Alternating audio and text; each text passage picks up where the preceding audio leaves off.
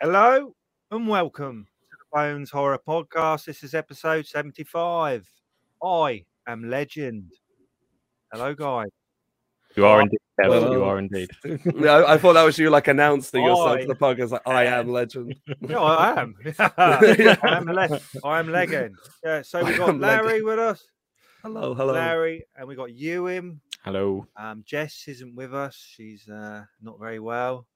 So sending our love to her. Hopefully she's listening. They're going out live on YouTube again. So all good.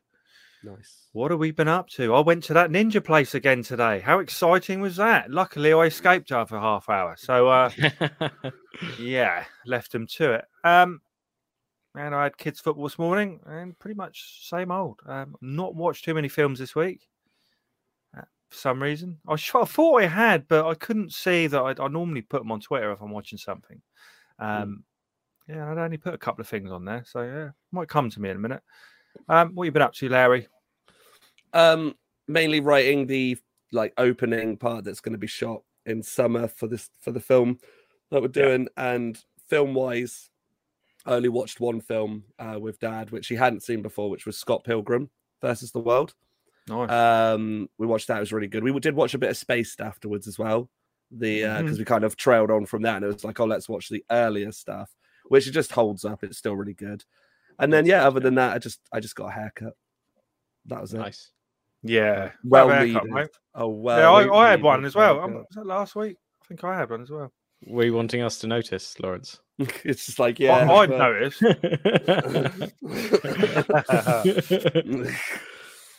But yeah, that didn't, not too much though. That's enough about haircuts. So Ewan, have you had your haircut this week? Not this week, no. I did a few. I get my sister to do my haircuts nowadays because I got to do it during lockdown, and it's kind of, it just saves me 30 quid when she's around, so nice. She just does it. Yeah. She's not a professional. She yeah, we could tell, but yeah. Jenny, I'm sorry if you're listening. I was joking, Jenny. Right. Yeah, it's been a weird one, to be honest, because I was on Sunday, right? Yeah. It was going to be the night of the Oscars, and I was feeling quite. This was the first year in a while that I gave it a miss. Decided you didn't travel this year, obviously. No, I didn't travel this year. Travel to the Oscar. Yeah, because usually in previous years I'm covering it for someone like Culture Whisper or whatever, but this year not doing it. So I thought, I'll just have a sleep because I've got work in the morning anyway. Yeah, got up at 8 o'clock in the morning. First thing I watch, as soon I barely blinked my eyes open, was Will Smith slapping Chris Rock at the Oscars. Yeah.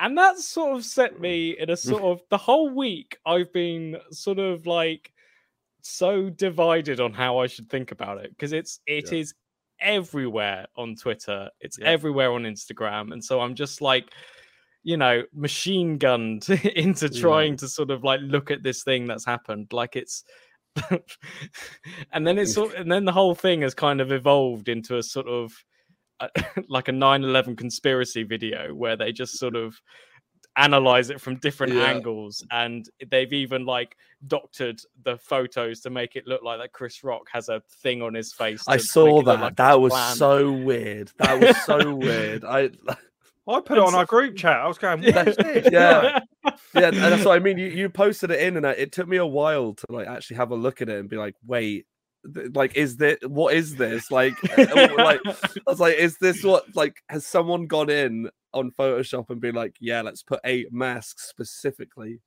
Yeah. Chris Rock's face that's designed for a slap, but then and yeah, nobody noticed the whole ceremony.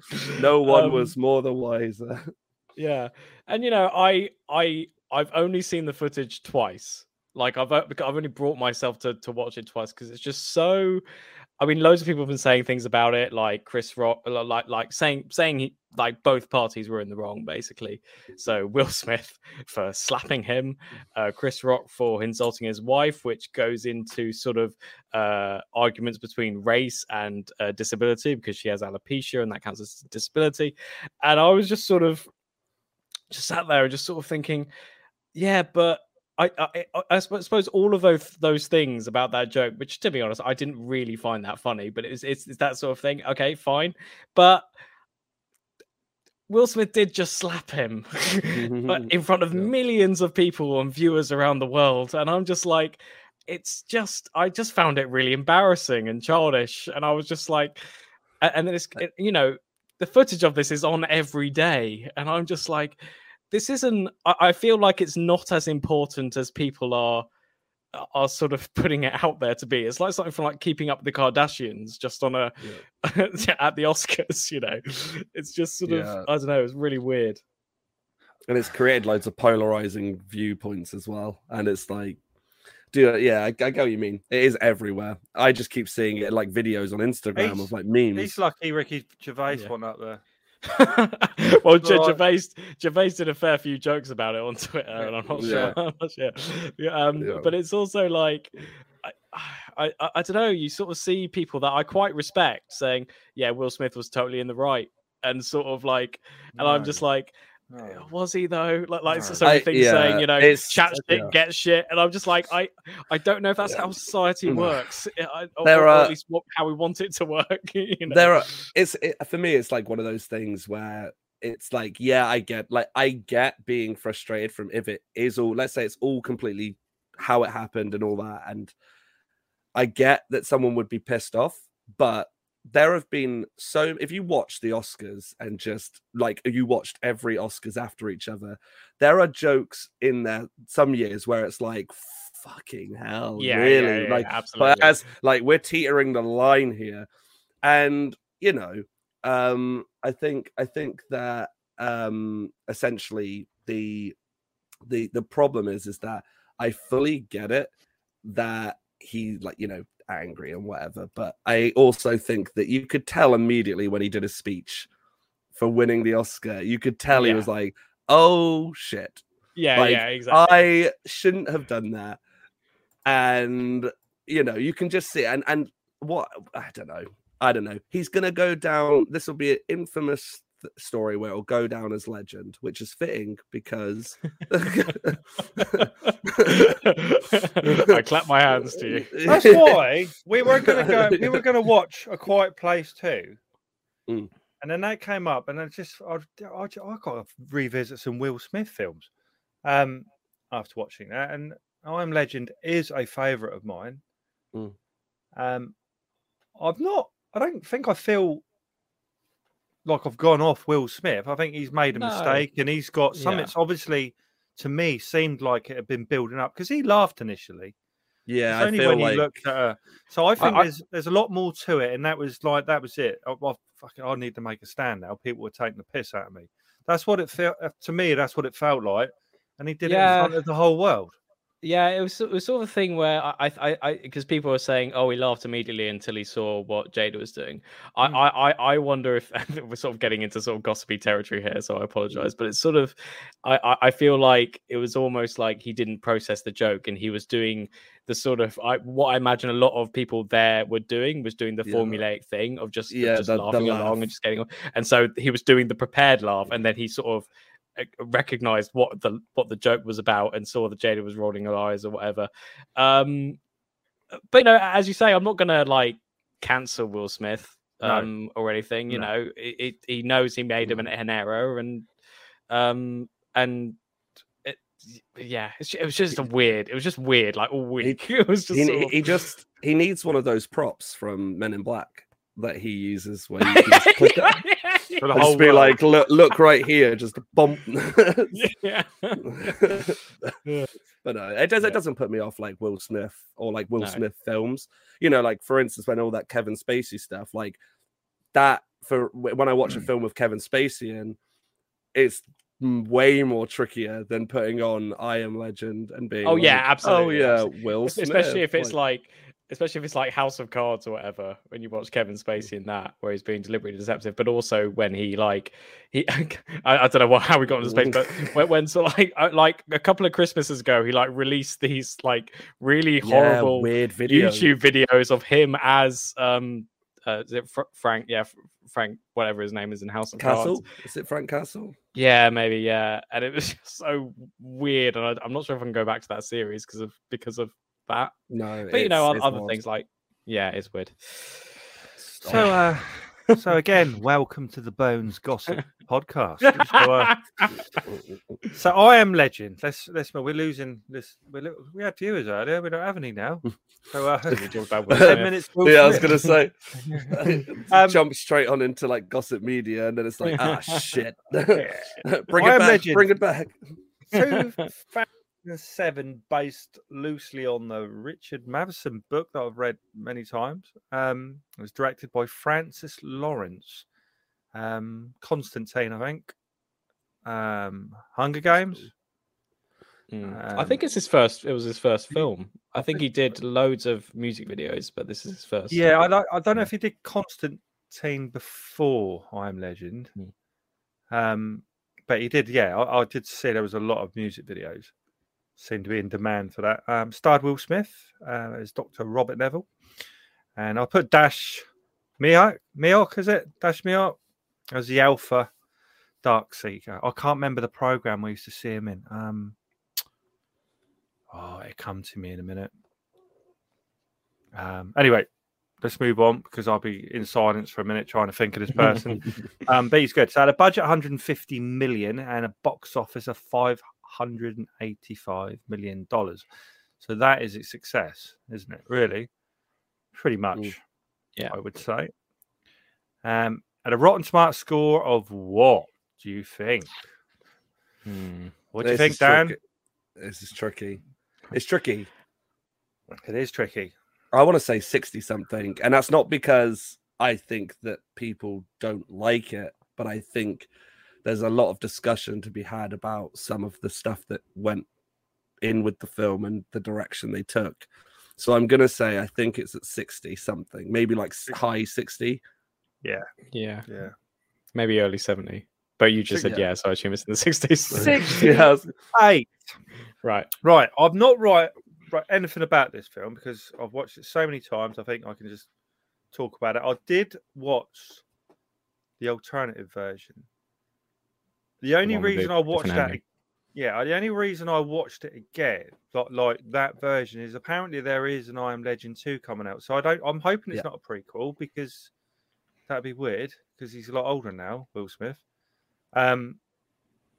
So I watched that one because he actually does stay alive at the end of the alternative version.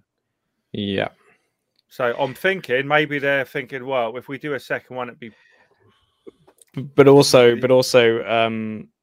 sort of giving credence to the prequel idea. Michael B. Jordan is also involved in the sequel, who has played Apollo Creed, not Apollo Creed, Adonis Creed in the new Creed movies. So it could be that he plays a younger version of Will Smith, but that really wouldn't make sense anyway because but unless it goes at the point where it's like about to kick off, and that's where they. I feel like what they'll do is because the alternative ending is like on not an official release on like when you're watching it on your whole film. At least I don't think it is. I feel like. Yeah. Well, it is sort of because I was looking. I watched it on Amazon Prime last night. Do they have that ending? They have both. They have I Am Legend and I Am Legend with alternative ending. So they've released it in that way, which is quite interesting to me because they've clearly seen that. I think a lot of people prefer the alternative ending. Yeah. So they've released that currently. I mean, I'm going to go into obviously spoilers. Just for the other ending as well. Come on, balls deep in spoilers. Come on.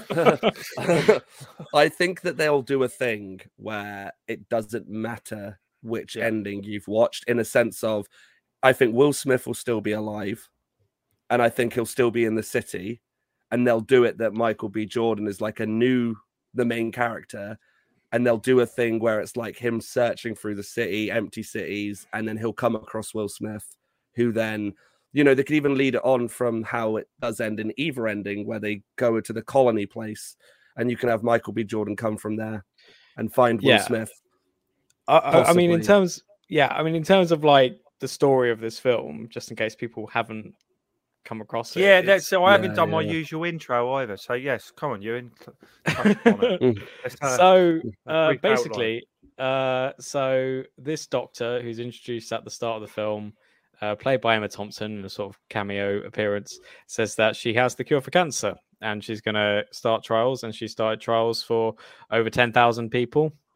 And then it turns out this caused people either to die or to turn into sort of very monstrous zombie-like. I mean, I sort of consider them vampires, but everyone's been calling them zombies. Dan says, "Nice haircut, Larry. Big improvement, indeed." Thank you. It is.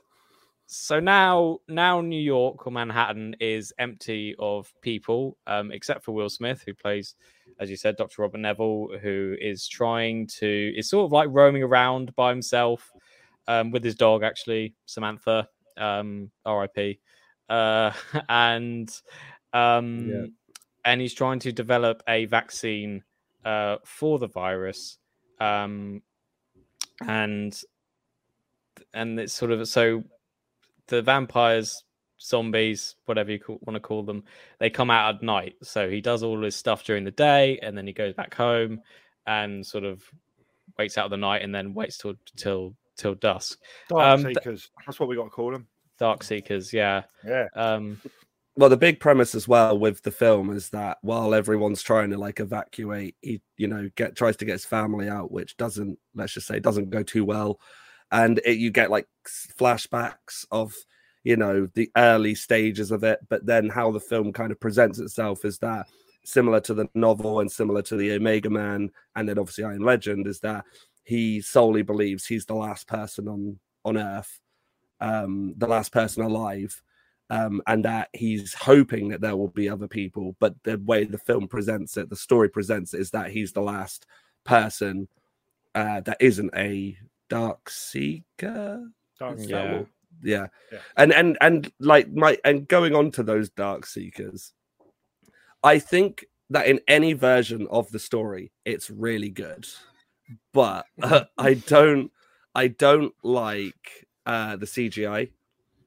I think it was, my personal opinion is, I think that they looked at the rating, and I think that they went, we want this to be more marketable for a wider audience. The lions and stuff.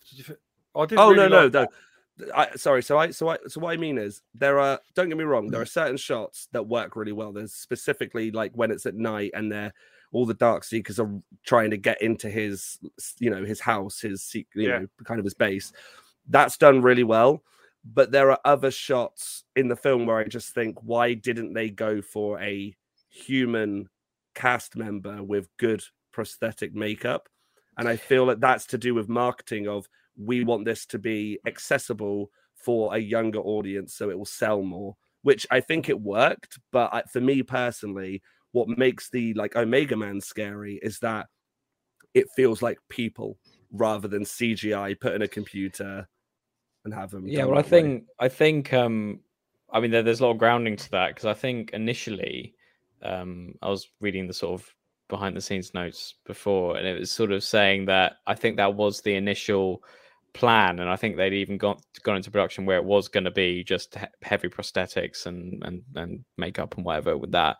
But then they decided, I think quite late in the day, that it was going to be CGI. And it's funny because because you often wonder about these sorts of things, about sort of Hollywood movies that are heavily CGI'd, like, because this was made in 2007. You often wonder whether it's just because it's, we've come a long way, like as you do with every year, technology improves. But even back in the day, there were reviews saying that the CGI wasn't up to par, and that's what makes it slightly interesting about the ending and the alternative ending. To be honest, I'm not a big fan of either ending. If I'm honest, I think the alternate one is better, but I think part of the reason that, again, comes from some reviews, but part of the reason why they decided on, I think they decided on the first ending, was because the CGI monsters, I'm not sure if they thought that they had too much sort of emotion, like in the computer. Even though I kind of think they did, but I think there were a lot of people who just thought, we're not going to buy that this is a sort of emotional community of vampires, because the faces aren't as sort of like human enough to really pass that off. Which is, interesting. I like the original ending. The original ending for me personally, thematically, with the whole story, works better, because the whole point is like he's trying to find a cure, and in that original, in the ending that, let's just say, like, that we got, not the alternative, I still don't like it, because it's very like it. I don't know. I feel like they could have been thought out more, but I do like it in thematically being that he finds the cure, and it's like, right, go, you take this cure, and I'm going to give my life so the cure can continue. Whereas in the alternative, they just don't find a cure, and he just wakes the girl up, and then it's like, oh, and we're leaving the town now, and we're off to find somewhere, and it's left very like, who knows? And if there was a sequel back then, I'd be like, cool. But this is an interesting point you raise about the cure and everything, because I think part of the reason I don't like, especially that ending, is because I feel like the whole film up to that point, I feel like this would be one of my favorite films if it weren't for the ending. And I reckon, because it's interesting, because I the last time I watched this was years and years ago. And before rewatching it, I was like, well, it's interesting that this film is liked by a lot of people, like Kev, obviously, but it's not talked about that much, which I find quite interesting, because I was watching it and I thought, this is really good. Like, for the first, and it's only about an hour and a half, this film. Yeah. Strange for a Hollywood blockbuster situation, but it's sort of. And I really love the scenes where he's just on his own, roaming around. And again, it's almost like a silent movie, because there's not much dialogue. The music's really good, so good. And it's kind of like almost like an American remake of 28 Days Later, just kind of that sort of walking around, except Robin Neville actually knows what he's doing. But it's sort of, it's really haunting, and you're not quite sure what's going on. And it's quite long before we get to the darkness. And obviously the vampires are kind of left ambiguous for quite a while. It's only when Robin Neville goes goes in a house and finds his dog that you see them. Weirdly, with the version that I watched on Amazon Prime, there was something wrong with the quality. I don't know if other people have found this, but it was like all the blacks were really, really shiny, and I don't know why that is, and it was hard to see at times, but so that kind of removed a bit of the tension. But other than that, it was sort of. But with all those scenes, it's all about his loneliness and how he's trying to cope. Like, the best scenes of the film for me are those where he's just indulging the fantasies of like the before times. So when he goes into, whatever the equivalent of Blockbuster is there. And he goes in and he thinks about talking to the mannequin who he quite fancies, and then doesn't in the end. And then that's obviously called back to in quite a devastating way after he kills his dog, and he says, he gets infected. Well, because just so again, really quickly, just for people who haven't seen it, they say quite specifically in flashbacks that it's that like humans. Dogs are okay with it being airborne, but if they get bitten or saliva, they can turn, like animals can. And then with humans, it was spread through being airborne. But unless like Robert Neville's character, Will Smith, unless you're immune, which he says at the beginning, like statistically, he's like one of the only immune, and it's like because of a certain cell type, which I like the concept, and I like that concept about the animals because it gives you that horrible thing of, oh, the dog's okay unless it gets in a scrap with some of these things. And there's I'm probably going to go into this, but there is obviously the horrific moment where they basically, it's as Ewan said, the vampire creatures are kind of alluded to of, you don't really know too much of like the state they're in now. You know, they're like hiding in the dark, but they end up, you know, the most of the film obviously is through Will Smith's point of view. And so we as the audience, you hear certain things of talking to the mannequins or, you know, his day-to-day routine. And there's certain scenes where these vampires come into play and they use that information, meaning that they are just consistently watching him all the time and knowing what he's doing. And they end up using that to their advantage to set a trap for him. And he sadly doesn't get to make it back in time before it turns to night, and the dog spoilers gets bitten. It's also a scene that sort of slightly confused me because it's basically the sort of zombie vampire dogs which they set on them. It's quite a well directed scene and well shot scene where the light between the buildings is fading away, and it acts as a kind of threshold to try and catch them. But it's interesting to me that they didn't that the vampires just released the dogs then instead of going after them themselves. I don't know if that's sort of semi-explained by like the different strands or the different variants of the virus. I think again, this is just my interpretation. This could be completely wrong, but I almost took it as in that scene, it's almost like, oh, you've got your dog. And it's almost like, well, we have ours, almost like a one-up of like, it's almost like a middle finger of like, oh, your dog's helped you through so many. It's like, well, we'll set ours on you. But that's one thing about the whole film. There's my biggest criticism with the film, because I do really enjoy it. And I think other than the CGI, which can be looked past, it's a really decent film. But one thing I wish they would have carried over from Omega Man and from the novel is how it's almost the New World Order, which I guess the alternative ending does try and do, but not in a very grounded way.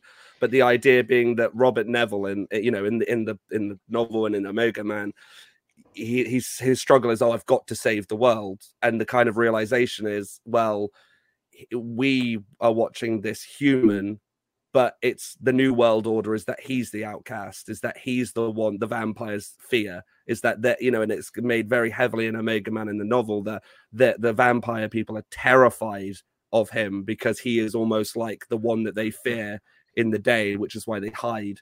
And they don't get that across in this film. It is very much more along the lines of your standard, oh, it's a zombie sort of virus thing and don't go out at night, and so I do like it, but I just wish they had carried those themes on where we could have seen that change. Yeah, but it's also, I mean, part of my criticism for the film is that I feel like that ending kind of doesn't exactly fit with the sort of the loneliness and the sense of hope that he has. I feel like it's kind of just saying it was just because I haven't read the book. I know what happens in the end of the book, but I haven't seen Omega Man either. But it's sort of, I feel like that his attempts to find a cure was sort of secondary to just him being alone in this place. And I feel like the ending, even though I kind of liked that he's sort of saved by this mother and her child, and they sort of interact with each other. And I really love those scenes where he's not sort of mentally equipped to talk to actual people, and he sort of like goes into sort of rages, and he can't sort of. I really love this, and I love the Shrek scene. I mean, it's just again, it's a classic, and it's just just. I mean, Will Smith's performance is amazing in this film, but just the moment where just sort of completely dead face, he just goes, "I love Shrek." It's just like, I love Shrek. But I feel, and I really like her. I really like her character as well, because she's like obviously staunchly religious and kind of saying, God sent us here. It's a bit cheesy, but it's kind of like I kind of like that dynamic of him as a scientist, and versus a nihilist versus the religious aspect. I really liked that kind of division, because it's all because I think you then get to a whole spot of trying to set up an idea of that, of her having a faith would sort of pass on to him in a kind of hope driven situation that kind of brings up, I would expect, bring up his hope. But I feel like that was shortchanged in the end, where they kind of abandoned that entirely. And I feel like I feel like it's quite tropey to go for the whole cure aspect. I feel like I feel like at the end, because I feel like this was made at a time, it was made before things like Game of Thrones and Walking Dead, which are sort of horrendously depressing at times. And loads of people get killed off, whereas I feel like they didn't go that route because they wanted something more, I guess, optimistic in a strange way, even though in both and I feel like my idea of a perfect ending, and critics should never do this because that doesn't sort of shortchanges like that the work these people did, and I appreciate that. But it's sort of like I feel like it would have been better ending if the mother and son died, or just suddenly got sort of eaten up, and he was left alone. But he was left with the information that there's like a camp somewhere, like in Vermont or whatever, and then he'd like someone up the courage to go by himself in a sort of I feel like there are parts of this film which it was weird. It kind of reminded me of Shawshank Redemption, where the whole film is sort of driven by the hope of getting out and stuff like that. But it's interesting with this may be a completely irrelevant point, but with Shawshank Redemption, the film, as most people know, ends on Andy Dufresne and Red joining together in a hug at the end. But in the original novella, it didn't end like that. It sort of ended like just before that, and it sort of ended on a note of hoping for this rather than ending like that. So I think I feel like if it were made today, I feel like it would end something more like that. But as it was, both endings, even though he dies in the other one, it's very much an optimistic ending. And it's sort of, I don't know, it kind of shortchanges all the stuff that came before, where it feels really empty and you don't know what's going on, and it's really depressing. And especially with the flashbacks where his family essentially get blown up, and it's just in a helicopter. Yeah. Well, I'm going to disagree with you and say I really like it, to be honest. No, fair. And that I'd certainly the alternate version, just that does give it some hope at the end, and it's great. It's perfect. I don't know how many times I've watched this film now, about 15 times. I was going to ask you, have you seen The Last Man on Earth? I haven't. I've seen Megamind either. So it's Vincent Price, and it's again loosely based. Well, I think it's more true to I Am Legend, the book, than this is, definitely. Because he goes out. Have you read it, Larry? Well, I have read the book that it's based on, but I'm getting mixed up with, because I've seen the film Omega Man, which was the 70s. Was it 70s? 71 or something? I'm literally going to search Last it now. Man on Earth is 1964, which I think was the first version of this. Now there's the vampires are very, very slow, and he does go out. As to the book, there's a big kind of fire pit somewhere, and that's where he keeps dumping the bodies most nights. And then they come and just hassle him all night long. Do you know in the book they're always talking to him? I don't know if you can remember that. There's one in particular that's always talking to him. But that guy's in the movie. I think it's pretty much you can watch it on the free channels. Any of those movie free channels, they always pop up. It's well worth a watch. It's black and white as well. Yeah, and the book was written in the 50s. I think even before. Yeah, so because I think when George A. Romero made Night of the Living Dead, he was heavily inspired by I Am Legend in that same way, and you can kind of see, and that's why I'm sort of like got that feeling. That movie's got that feeling as well. Yeah. And that's why, because also the book in the book, they're vampires, aren't they? Yeah, they're more. It's more heavily. Again, I can't remember specifically if they go, oh, they're vampires, but they are very more like they have, like they can speak. They're intelligent. Yeah, but they can't. They don't come out in the day. And if they, I think there's like, again, and remember in Omega Man that there is a point where they do try and like attack Robert Neville, and then I can't remember her name, but the girl shows up in the car with the, is it the Uzis? And she just starts going crazy and then goes like, get in. But that's the thing. Like, I don't know. I going back to what I was saying about a sequel though, I don't know how that's going to work. And I'm just worried because they could make it a really good film that is kind of not a direct sequel, but is a spiritual successor of like, oh, we want to make I Am Legend again, but we like our first film. So we're going to but it's this idea of going, oh, Will Smith's back. And it's like, I feel like the only way he could be back is because he obviously did loads of the character filmed himself a lot. Yeah. Like giving logs and whatever of his like experiments trying to find a vaccine or something. If they sort of did a thing where they like do that modern thing of de-aging Will Smith as if it was like, and then do like, I don't know, a footage of himself so that Michael I was going to say Michael Jordan. He sort of stumbles across this and sees that maybe that would work.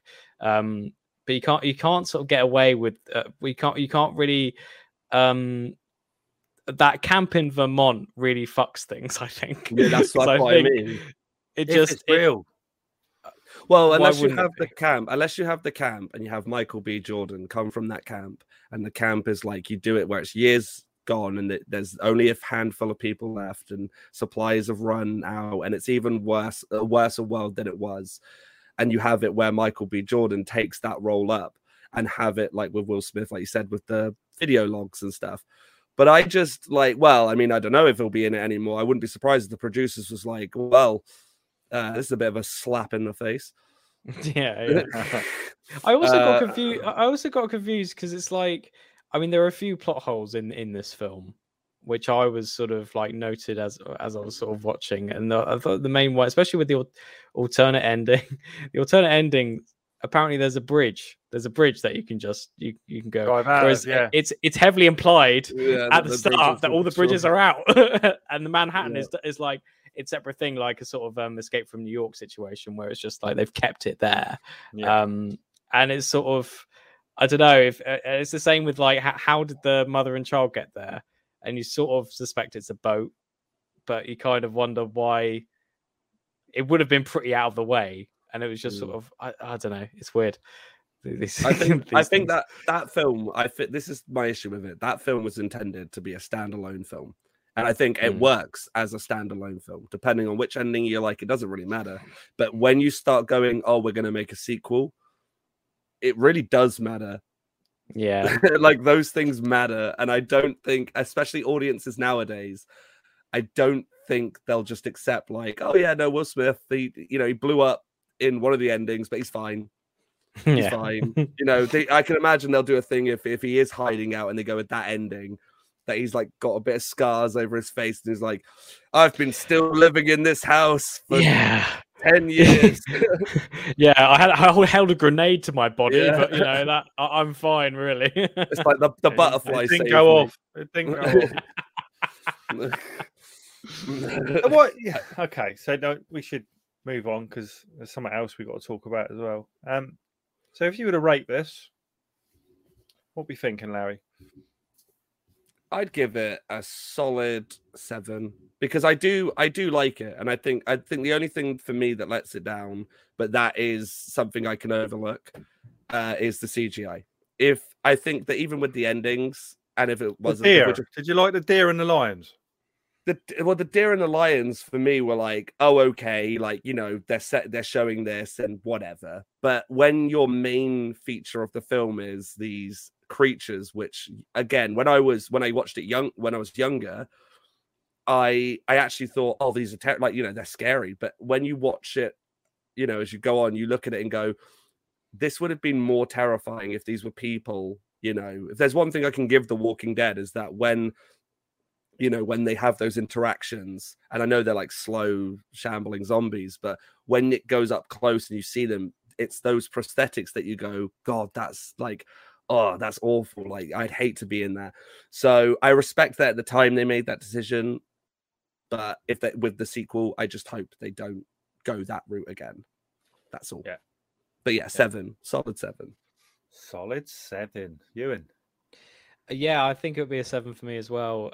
Because I was very emotionally invested in him, and I to be honest, I could have spent the whole film just watching him. He looked very around. muscly, didn't he? Yeah, very muscly. So I can believe that. Yeah, just him roaming around, getting supplies. I could easily watch that, but I think because of the, you know, it's a Hollywood budget, the producers want something, you know, to happen, so to speak. And to be fair, nothing really does happen in terms of plot for a long time, and I love that, and I think they should have stuck with that. And I think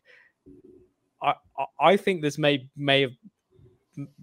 have become a favorite film of mine if it weren't for the ending, because I just feel it's incongruous to the rest of the film. It's very Hollywood, isn't it? It's like, it feels like very quick Hollywood ending. Like, oh, we got to wrap it up, and it's got to have a bow on it. Yeah, and I don't like that aspect of it. Because as I said before, I keep on wondering why people don't talk about this film more, and I do think it's because of the ending. Because I feel like it's a bit sort of, it kind of it deflates after so much brilliance beforehand. But I was moved when I was moved, and I enjoyed it when I enjoyed it. So yeah, 7 for me. So I'd give it probably a 9. It's in my top 10, I think, of all time. To be honest, I'd watch it so many times. Yeah, I don't mind either ending. You know, the alternative one's better for me. It was just perfect, absolutely perfect. But now we've got to wait. See, Larry's disappeared now. We have an empty screen, but yes, God knows how many times I've watched this. I reckon I must watch it every year at least once. All my kids have seen it. You know, they all like it. They make a great game, I think. Yeah, I reckon it would. Yeah, just wandering around and then, like, you know, avoiding things at night, and yeah, it's quite interesting. Yeah, I was going to say something. I can't remember what it was now. He's back in the room. Anyway, I'm glad we picked it. Really am glad. So hopefully it doesn't. I don't know if any of Will Smith's career is going to nosedive now or not, really. And whether the second one will be a success. I can't see it nosediving. I think he'll be fine. I think he's done. Like, I know, again, I've seen, without going into all of that, because it's really just whatever, but like, I think he's done a smart move in going, okay, you know, he's done an apology and he's also resigned from the academy. Yeah. And I think, like, at the end of the day, it should be a lesson to be learned of. Don't do that. Just don't do it. And to be fair, it's not.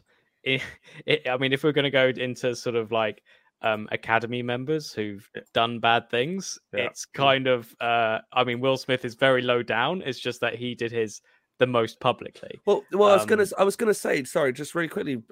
Like, one of the ones that I'm like, that makes me laugh. That I'm like, I know people still talk about it, but what makes me laugh is that I don't know if it was last year or the year before, but everyone like forgets there was a year where just 2 people on stage just openly did not read the right film out because they wanted La La Land to win, and the producer had to come up, look at the note, and actually go, no, Moonlight. And it just makes me laugh how that is almost like, under the rug. But then, so all I'm going to say is, if we're going to hold one accountable, let's hold them both at the same, or let's just kind of go, let's move on from it and learn a lesson. Yeah. I don't know. Although the memes are funny. The memes are funny, yeah. So anyway, it's that time of the week. So shall we move on to Dan's hot pick? I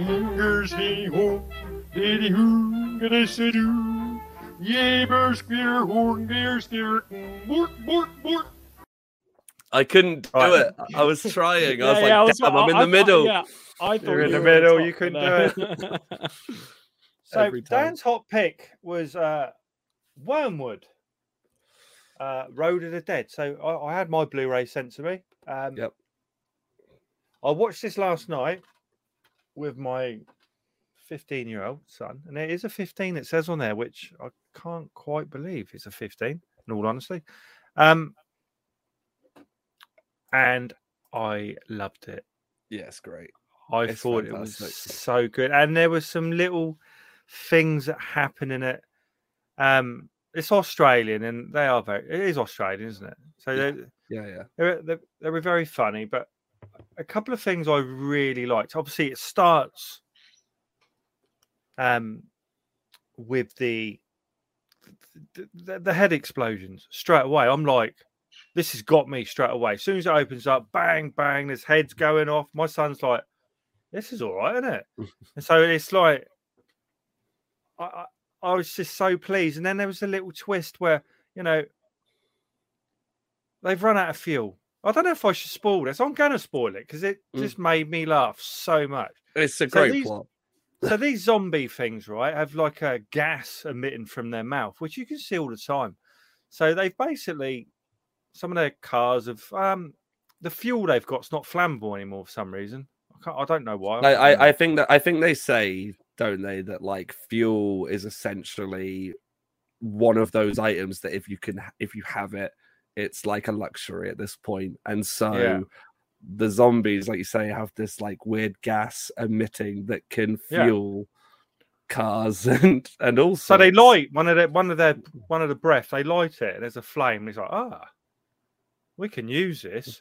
So then they stick the zombies in the back of the car and put some kind of mask on them, and extract the gases to run the vehicles, which is amazing. Yeah. So they have one or two, and then and then they run out of one zombie, and they pull over and get another one and stick him in a mask. It's amazing. It's funny. Yeah. So Dan, you have to watch Wormwood with the kids. Honestly, Dan, they'd love it. So my 8-year-old hasn't watched it yet. I want to see the sequel. Like I've seen. Is it out yet? No, this is the thing. So I know on YouTube they've released like some clips of it. Like, I think they've released the opening like 10 minutes of the film, but I actually don't know if it's out. And if it is out, I don't think it's out, at least in the UK yet, because I have been I remember similar to your Blu-ray, I remember ordering it, seeing a trailer for it on some channel, might have even been the Sci-Fi channel. And I remember thinking, this is great. Like, this looks like a homage to zombie films, but knows what it is and wants to have fun with it. Watched it, thought it was great. It's just, again, it knows what it is. I love how at the end there's just the sister, I think it's the sister who has telekinesis, who can control the zombies. That's what I want to get to, how she ended up with that, because they start injecting her, this like professor, or well, no, what is he? The mad scientist, or whatever he is. Yeah. And he's dancing about, which is all quite funny. I like it all, the way it's set up. And he's experimenting on her and injects blood from the zombie. Well, they are zombies, aren't they? Into her. And she doesn't turn, does she? No. But she does. She is able to communicate with them. I think they're trying like mind control, isn't it? It's like I always get from it again. I'd have to triple check, because it's one of those films that you just whack on, you just go with the premise, and it's just like great. But I think that they're trying to do like experiments to either possibly make a cure or try to, try to like, make the alpha, and they end up making like the alpha zombie because she's human, but the zombies don't attack her, but also she can control the zombies. Her own personal army, because there's like two sides of the story. You've got that side, which is like this. I want to say it's the sister, but you've got the sister side of it where she's being experimented on, trying to escape.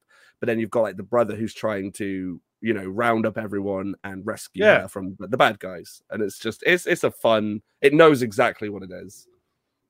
It's very fun.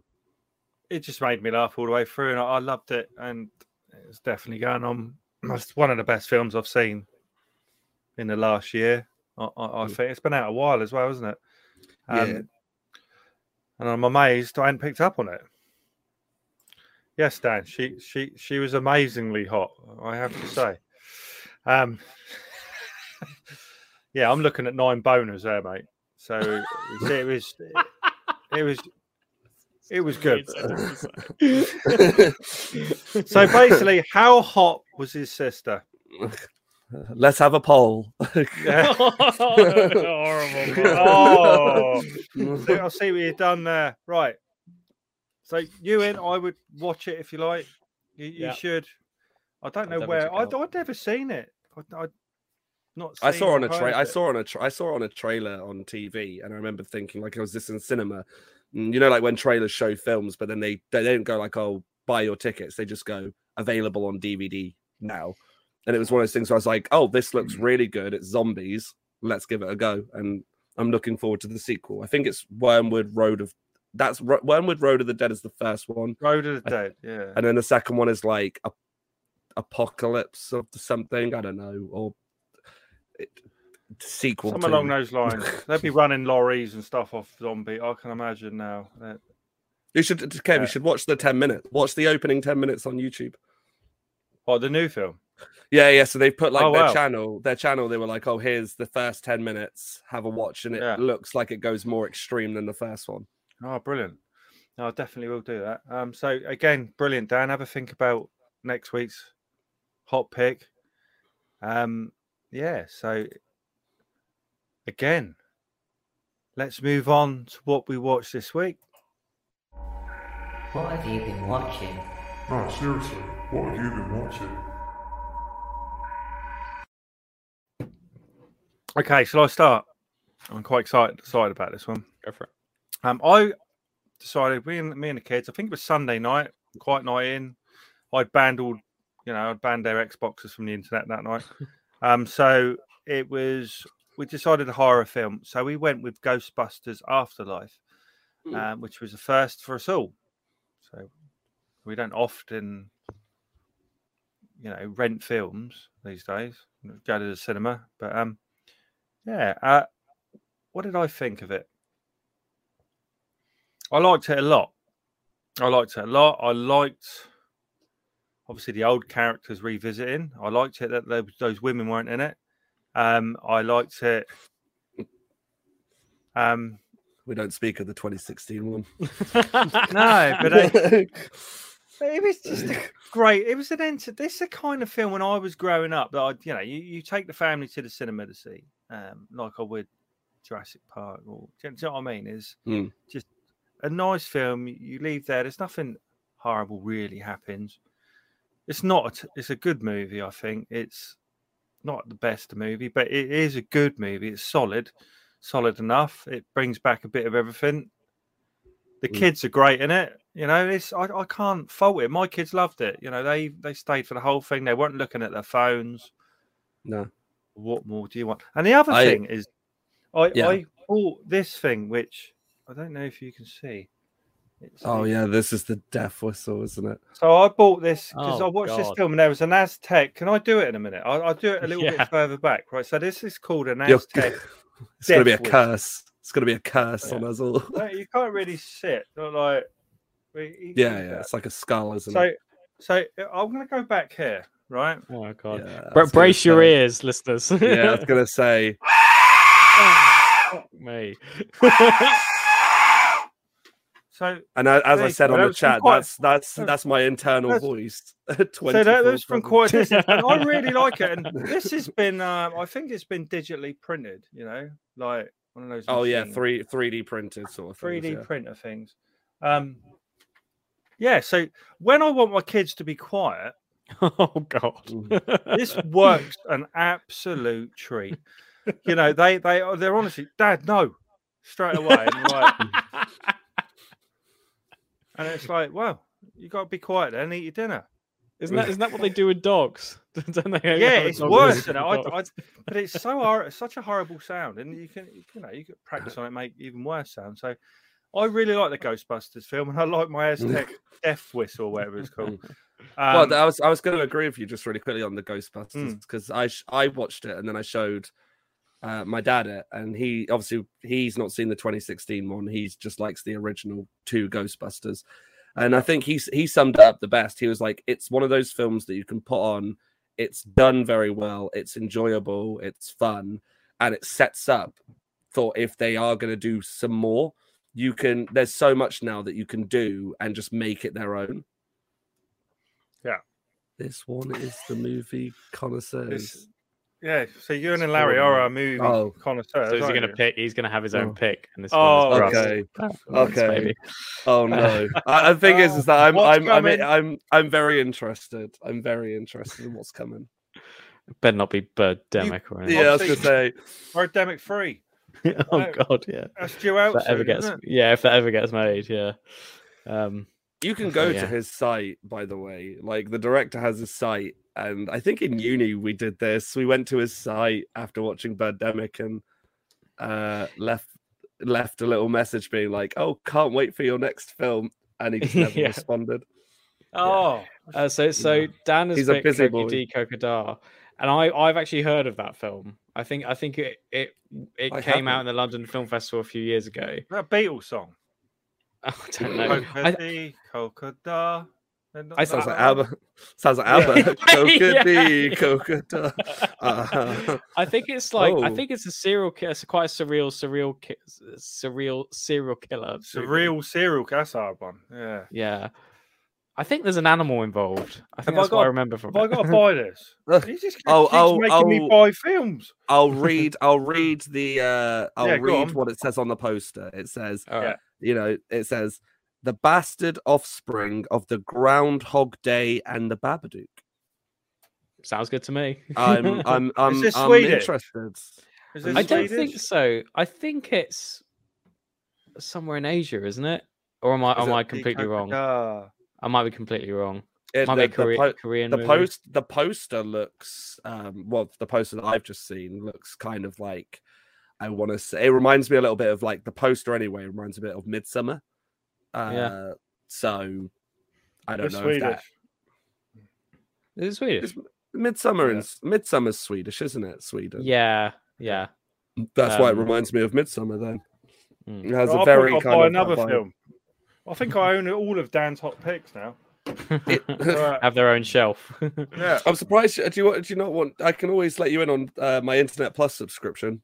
I don't know if to be honest, I don't know if I agree with Internet Plus people. Internet Plus people. No, it says I am of the same thought. When it's a film that I absolutely adore and love, I 100% go. Yeah, I've got a lot of films here. Oh yeah, well I was going to say I would turn the camera. Or even buy yours, Larry, when it comes out. I will. Well, the collector's edition. One of Dan's hot pick. Collector's edition. It has 5 alternative endings. Which one's the real one? No sex and toilets. Oh no. Yeah, again, that's from a comment that Dan's made in case people have just people think Kev's got annoyed and there's no sex in toilets. Dan just said Swedish, no sex in outdoor bathrooms. Yeah, from Dead Snow, no sex in outdoor bathrooms. Yeah. Well, I look forward to watching that. I have to hopefully it's iTunes or I can get hold of it. The other thing I watched, and I'm interested to hear your thoughts on this, Larry. The Visit. Oh, is that Shyamalan? Oh, I really like this, and I want to hear no negativity about it. I know. I haven't seen it, but I know that Lawrence doesn't like it.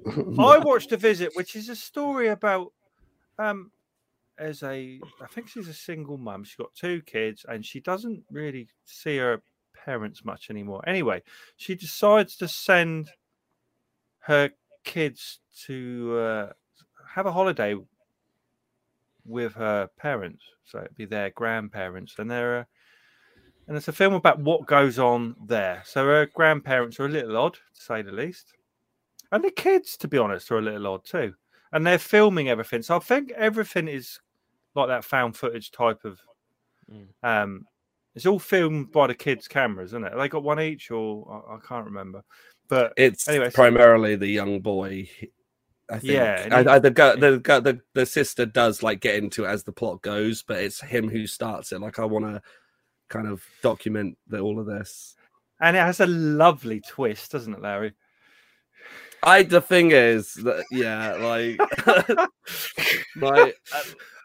I own this film, by the way. So it's another one I own, and I've started listening to a podcast called, I think it's called Kingcast, and every episode it's quite often like a famous person or director, and they talk Stephen King kind of books and movies that have been made. And it was the guy he's in Weird Science, and he was in the latest Halloween movie. What was his name? He was in The Breakfast Club as well. All those type of films. I can't remember his name off the top of my head, but he was talking about this film in particular and how much he loved it. And I thought, well, I need to revisit it, and I still like it. It is very odd. But I know you don't like it, Larry. I get that feeling. What don't you like about it? Please tell me. Well, I'm not going to give the twist away because okay. So right. So without giving the twist away, with the twist, I don't understand if you were those kids why you wouldn't just go, "Heyo, I'm out of here." And I also think that the younger boy is annoying to the point where you want to smash your head against a wall. He's an amazing rapper as well. That's what I would have like. And so he's a young lad. He's about 12, wasn't he? 11, 12, and he raps a lot. And he's quite. I get his character, what they're trying to do, and in that sense, it's fine. But like, when it's a film like this, realism would have been like, imagine if, so again, when you take a premise like this, like The Visit, and I don't want to spoil, obviously, with the spoiler, but when you take a premise like this, for me, I would have loved it if it had been a bit more like The Blair Witch, where it was taking itself very seriously and being like, this is the premise, and then with that twist, you would have gone, oh, this is terrifying. But it tries too hard to be a comedy, and it doesn't shy away from it. There are moments where there are scares where you're like, me personally, I'm like, I'm not scared at this, because the character 2 seconds later has a camera on him doing a really horrendous rap, being like, oh, I've got my shoes on and I'm gonna walk into the, and you're just that's like, exactly shut how he raps. up. Actually, you rap better than him then. That was decent. And I whack my shoes on. But like, again, quality wise, it's fine. The actors, I think, especially the grandparents, they do a really good job. But I just would have liked, don't get me wrong, I will take The Visit any day over M.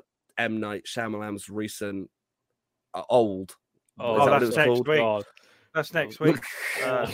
We did cover that on a podcast, though, didn't we? Talked about it. We talked about it in full. We've both seen it, and yeah. I mean, I think it was the worst film I saw that year. A lot of people like it, though. Yeah, a lot of people do. I feel like M. Night, my only advice to him would be, and again, I'm not in a position where my advice probably means shit, but my only advice would be, like, when he made The Sixth Sense, that film is genuinely not only scary, but it has good acting, it has a good story, and it's very emotional when it wants to be, especially with its twist. If anyone hasn't seen it, won't spoil it. But I feel as though as time has gone on, he's moved more towards, I want to make a horror, but I want to make it fun and entertaining and comedy. And it's like, fine. But then he still wants to be the director who goes, but wait for my big twist. And it's like, well, you can't have both, sadly, because if I don't give a shit, I'm not going to give a shit about the twist. I always felt a bit empty when I went to see The Village, and I saw that at the cinema, not knowing anything about it other than, I don't know what I thought. The twist did get me, though. But the twist in The Village is good. Like, it actually is good. So You son of a bitch. So Dan has just said Larry doesn't look like a rapper. He has more K-pop written all over him. Hey, if I can take my song that I came up with 2 seconds ago of I put my Yeah. shoes on. which is a great tune, by the way. Oh yeah. Yeah. It was it was inspired by the recent Oscars events.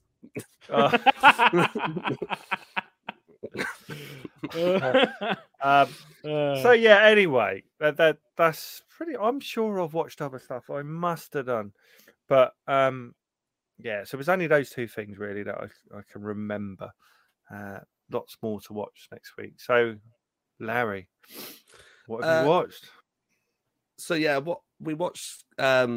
Me and my dad watched Scott Pilgrim because he hadn't seen it, Yep. and he's a big fan of we both are of Shaun of the Dead, Hot Fuzz, World's End.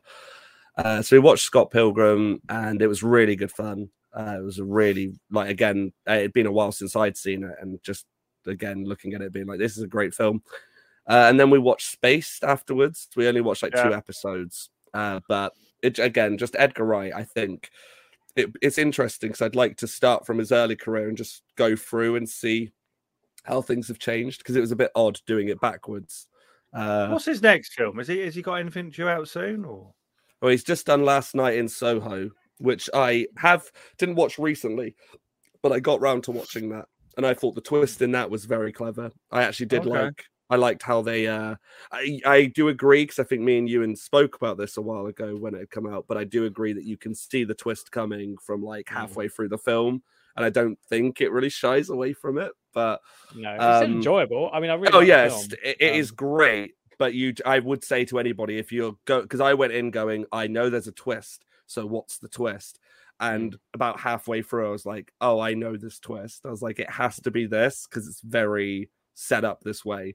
And then the only other thing I watched was Moon Knight, which is going to be interesting because I also saw your review on it, and I was very surprised. Only because I think Disney Plus series wise, I think this was a very good opening episode. I don't think it's perfect, and I do think that there's a lot that could be worked out. Dan's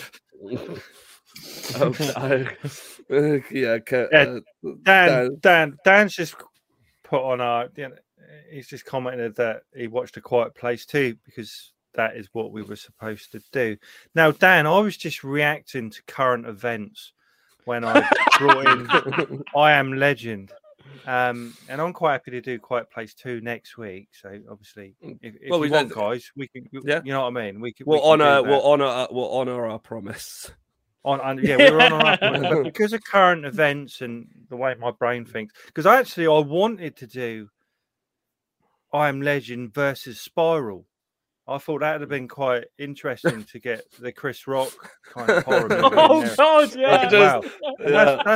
That's what I wanted to do, and it's like so because it's very current, as you can imagine, at the moment. So, but we will definitely do A Quiet Place 2 if you're up for it, guys, next week, and then it'll be either Larry's or Ewan's pick. Where were we? Sorry. Oh no, I was just saying, Moon Knight. I thought it was a good first episode. Is it good? Because I obviously I've turned off my Disney at the moment because I was waiting for something half decent to come out. Yeah. Because I don't like all that Marvel stuff anymore. It's all poor shit, isn't it? Most of it. So it's. You know, I like DC, so it's no, it's like, again, I will agree. Like, one thing I will agree with is Oh, Dan, current events. A country gets invaded and we're concentrating on. I think you live quite close to Ukraine, Dan. Never a true word. Well, I mean, closer than the UK, maybe, but not. You know, to me, it's more current. Will Smith, because the Ukraine thing's just died off in it now, hasn't it? It's still going, isn't it? It's like COVID. It just went away. We don't talk about it anymore. Well, only because the Will Smith thing has taken up, top of the headlines and everything. So Will Smith's now more important than COVID and the Ukraine. So amazing. Oh dear.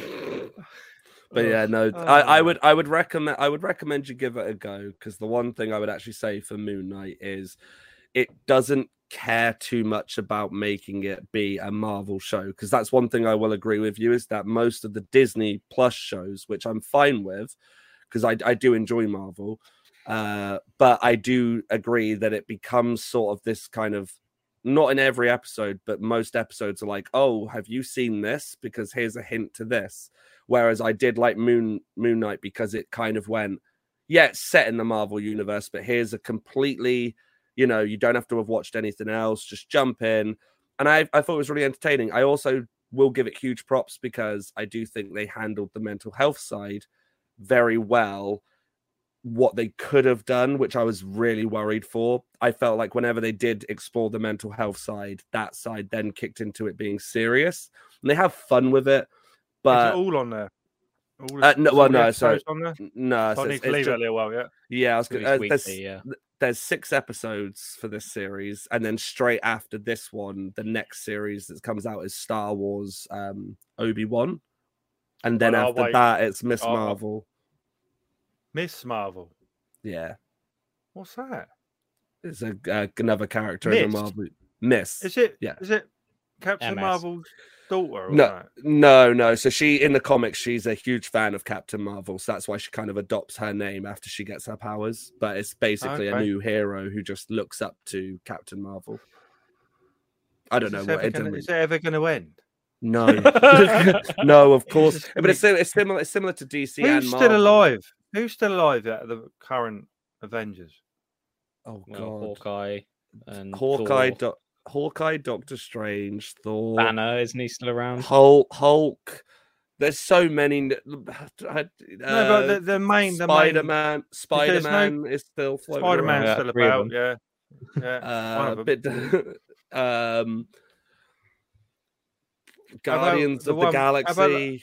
About Samuel L. Jackson, is he still in it? Yeah. Nick Fury, he's still in it. He's just they've made it that he's like not been in any of the recent stuff, because the whole point is that everyone's asking where Fury is, but he's in. I think they've hinted that he's in space or something. Okay, he's in space. Right. He's in space. So Ewan now is going to discuss more intellectual. Well, I might as well follow on from Moon Knight. I do want to hear, because I saw your review, and I thought I'll leave it to the podcast because I'd like to hear what so I will say I watched it and I saw it was on like Letterboxd, so I gave it 3 stars in Letterboxd, which is the equivalent to about 6 bonus. Because decent. It's decent. I didn't hate it, which is probably part of the reason why I gave it 3 stars. And I probably will continue with it, to be honest, because I am at least intrigued in where it will go. But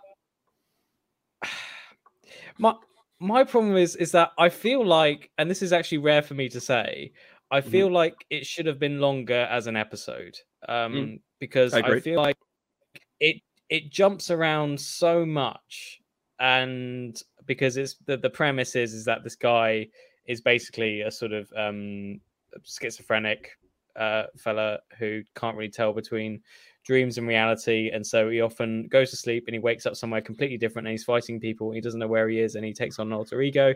And obviously this is I've read the sort of feature in Empire, so I kind of know the backstory of it, but I was just watching it and I was just like, there were moments I really liked, like the moment when Oscar Isaac drives an ice cream van, a muffin van, with Wham going on in the background. That's a great scene. I enjoy that, and that's pretty much what I go to Marvel for. I think it's mainly because I sat down thinking, great, because I contrary to Kev, I really do like the Marvel series, especially Hawkeye, because I just like watching it. It's just enjoyable escapism situation. But with this first episode, at least, I just found it really exhausting to watch, and I found I needed to, and this is typical of me, but I had to watch a really sort of slow art house movie after it in order to sort of, because I was just so sort of about like everything I've just seen. And I feel like, because it's only 42 minutes, I think, and I think they should have extended it to an hour just so we understand what's going on, or at least give it at a pace which is just everything can be comprehended. Dan's just Dan's just got Nice. he's coming out with everything. That was a story. England promised to help Sweden if the shit hits the fan. I'm expecting you sad guys outside my door in full military gear. That would really make me feel safe. I'm glad because I'm gonna be honest with you. Yeah. Jesus Christ. We've got our own squad, the Bones Horror Squad. And just yeah, we're like the Inglorious Bastards. They just refer to us as the Bone Spot. Yeah. Bone. Yeah, In a that gimp-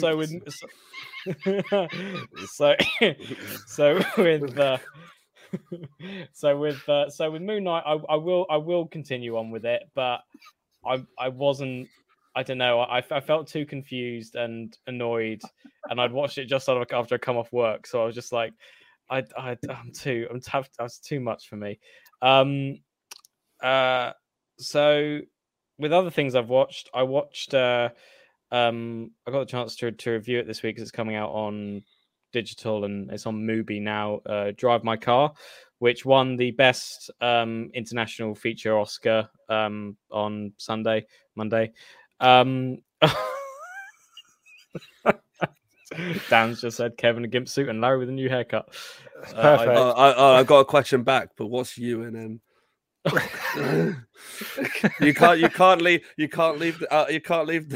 whole Can't leave squad. you and out. Oh, I was Jess. gonna say. I was going. What? Well, I'm gonna just leave that. Just leave that. Leave that there. So Drive My Car. Is that a follow-on from Titan or anything? Drive it's My not. Car. No. Nothing.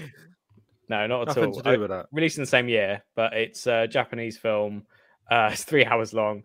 I really like this film to the point where it was my favorite film of last year. It's quite out there, and I think that's probably the reason, because it was up for Best Picture. It was almost Best Picture. It didn't get it, but it was very sort of. It's very strange. It's very. But it's very sort of like slow and subtle as well. It's about a theatre director who has lost his wife, and as in she's dead, and he sets up this new production of Chekhov's Aquavania, and he goes, in order to go to production, he has an hour drive with a particular driver, and it's about their relationship and how they get on with each other, and it's very much about sort of grief and trauma, and it is very long, but it's a very sort of Would I like it though?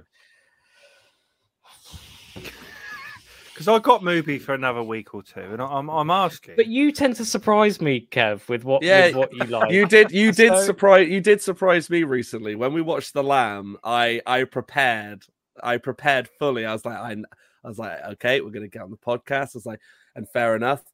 And yeah, you really liked it. So in my head, I said to my mum and dad, because I got Mubi and they kind of share my account, my Apple account. Mm-hmm. And I said, watch Lamb. I said, it's really good. And my dad said, Kev, you're fucking weird. But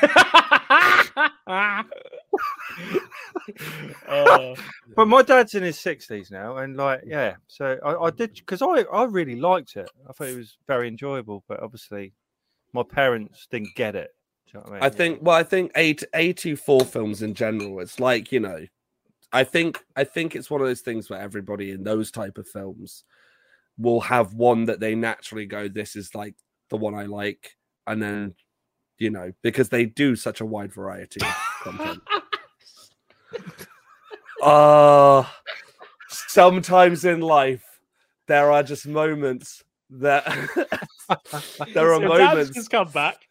There are moments that you couldn't plan. That's beautiful. Thank you for that, Dan. That's beautiful. So Ewan is more of a runner. Sprinting around with his mic, sending hope to the troops. He's right. So right. So right. That's so funny. I wish Oh, Dan no. would come on here one day. Dan, we got to get you on. Oh dear. It'd be hilarious. So yeah, Um, drive my car. Drive my car. Anything else? It's good for yeah. So I've been sort of intrigued by a lot of the Apple TV Plus stuff that's Yeah. been coming out. And I watched the first 2 episodes of Severance, Okay. which is it seems like a series that's like specially built for me in some ways. In that it's quite surreal. It's quite it's set in a really weird office. And the premise is that these people who work in this office, it's kind of like a sci-fi dystopian concept where they go in and they subscribe. They go in for this service in which they have a kind of brain surgery in order to basically make themselves forget their home lives, and when they go back home, they forget their work lives. So it's a kind of sort of almost amnesia sort of a situation. And it's very surreal. It's very weird. It's very kind of it's kind of like sort of Franz Kafka and that kind of like bureaucratic system where like the sort of office workers are like smiling and they're doing their work and they're like seeming like they really enjoy it, but actually like on the inside, it's almost like the bosses are trying to remove their individuality in order to make them work, but you're not entirely sure what the work is. It's weird because I feel Lawrence has had this problem before with his film The Lock, but I wrote a short film which has a very similar premise about sort of like a horror film set in an office block. But obviously they do it better. But it's that thing. I just feel like I just got what you meant. Yeah. But I know. But if I feel like a really personal connection to this, because it's like I feel like there are certain things, especially with me, which I find really scary, but a lot of other people don't, and I get really scared by like things that are perfectly symmetrical or geometric. I mean, it's part of why I found Midsummer so scary was because there are geometric buildings and it's weird and you don't quite know what's going on, and people are smiling and they seem to know what's going on, but you don't, and you're sort of put into this anxious situation where you're just not entirely sure what's going on. And I feel like Severance does that really well. It stars Adam Scott, who was the guy in Parks and Recreation. Perfectly cast, because in Parks and Recreation he plays a sort of like very meticulous and nerdy accountant, and I feel like he's in a very similar position here. He's in Krampus, isn't he? Yeah, he's brilliant. Yeah. Also stars John Turturro. It's a Barton Fink and other things, as well as Christopher Walken. He's just turned up. And what's her name? Patricia Arquette, who I mean, in Boyhood and also in the David Lynch film Lost Highway, which is probably why she was cast. She plays like the sort of ultimate boss, and she's kind of like, again, very mysterious. But I recommend it. It's a scary. I find it very scary. I don't know if everyone else would, but I found it particularly scary. Also on Apple, there was Slow Horses, which is a new sort of MI5 drama starring Gary Oldman. Gary Oldman plays a sort of a really shit agent or boss of a sort of, basically it's like it's sort of set around this place where sort of demoted MI5 agents go if they've done something wrong or bad. They're sent to this place called Slough House, and you get these like pretty much mostly useless people. And Gary Oldman, like he plays this, he's like overweight, he farts all the time, and he's just a generally horrible person to like everyone around. But he does it in such a funny way because it's Gary Oldman, and the script is done very well. And it's great when there are moments when there's like a possibility of like something happening and they do something important, but obviously most of the important stuff goes to the people on the higher up. And every time that happens, I go, no, we just need to do nothing, lads. Just need to do nothing. We're not involved in this, but obviously to make the premise work, they eventually get them involved. But yeah, only 2 episodes are available right now. I think 6 or 7 episodes. But it's really, really good. I really enjoyed it. They're sort of going into sort of like far right plot line where far right have captured a I think it's a Pakistani 20 something on the assumption that he's a Muslim, and so they're gonna like broadcast his death to like Britain. It's quite sort of like high octane stuff, but I just like that high octane stuff is kind of in contrast to the sort of apathy in this particular department, and I think there's a certain sort of Britishness about it. Like everyone's bored, everyone doesn't like it. Dan just commented again. I've never seen anyone with a BBC mic like that. I deeply respect him using that thing. Thanks, Dan. It's mainly because my mic stand doesn't really work, so I've had to. Sort of it works well though. It works well. My arm would be aching by the end of it though. Wow, holding that and yeah. yeah. And also last thing I watched. There's a new for the UK. There's a series called Hacks, which came out in the US pretty much a year ago, and it won Emmys and stuff. And everyone was wondering when it will come over here, but it's finally come to Amazon Prime. It's a sort of comedy drama, starring Gene Smart, who plays a sort of an old comedian or an old has-been comedian who does shows in Vegas, and the guy in charge of the venue was sort of saying you've got to sort of spruce up your material or make it current. And so they sort of hire a 25-year-old comedy writer to sort of spruce up her material, and it's about their relationship. I've watched the first 2 episodes. I think it's quite good. I think I need to get more into it, but it's a sort of, I really like their dynamic of just like, it's sort of like the difference in their generations. I think the contrast between that is where the humor comes in, and I really, especially the 25-year-old. I think she's really, really good in that. She's kind of her story was that she was like cancelled by Hollywood because of a joke she made on Twitter, and so this is like the sort of a last resort, in which she has to try and find work. Basically, is work. But I really love the relationship. Dan's just said you and 10%. You need to stop the madness.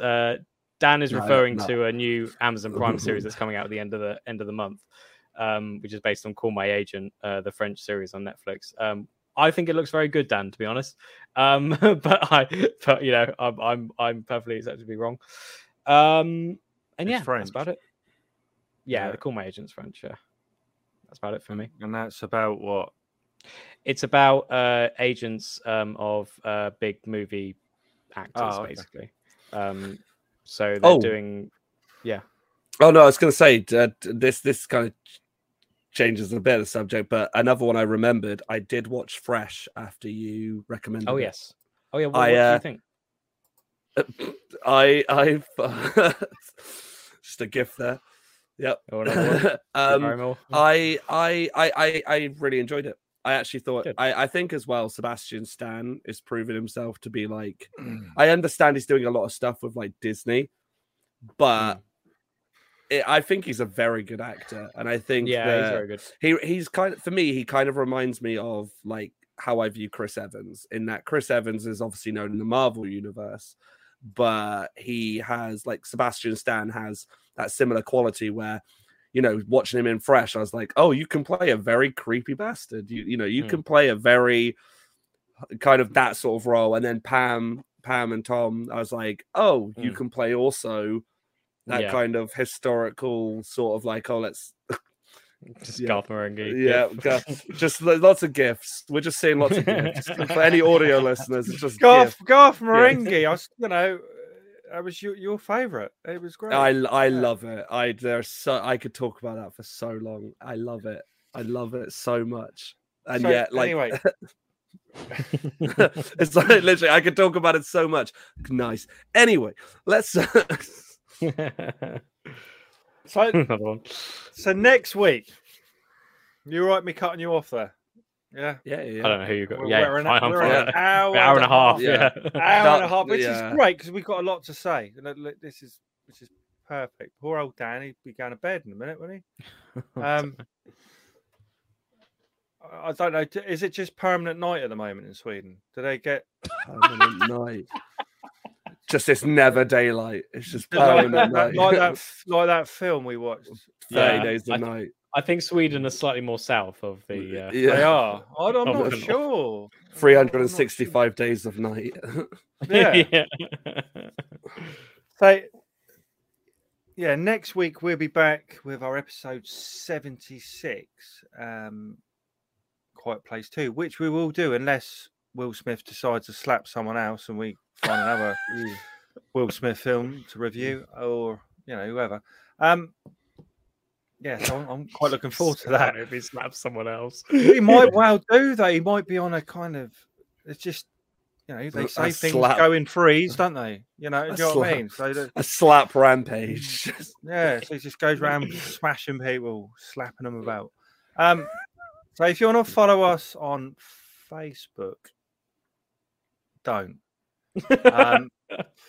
If on Twitter it's the Bones Horror Pod, you can email us at boneshorrorpod@gmail.com. You can follow us on Instagram, which Jess sometimes does if she's not ill.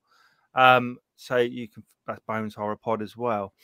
Our Dan's hot pick is Kokadar next week. So yeah, looking forward to it. So let me just get myself ready.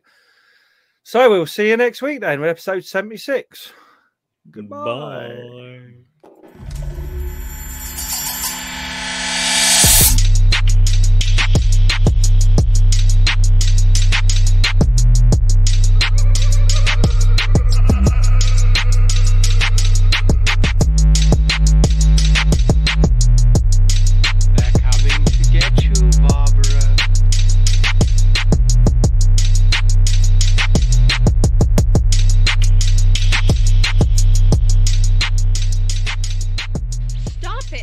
You're ignorant.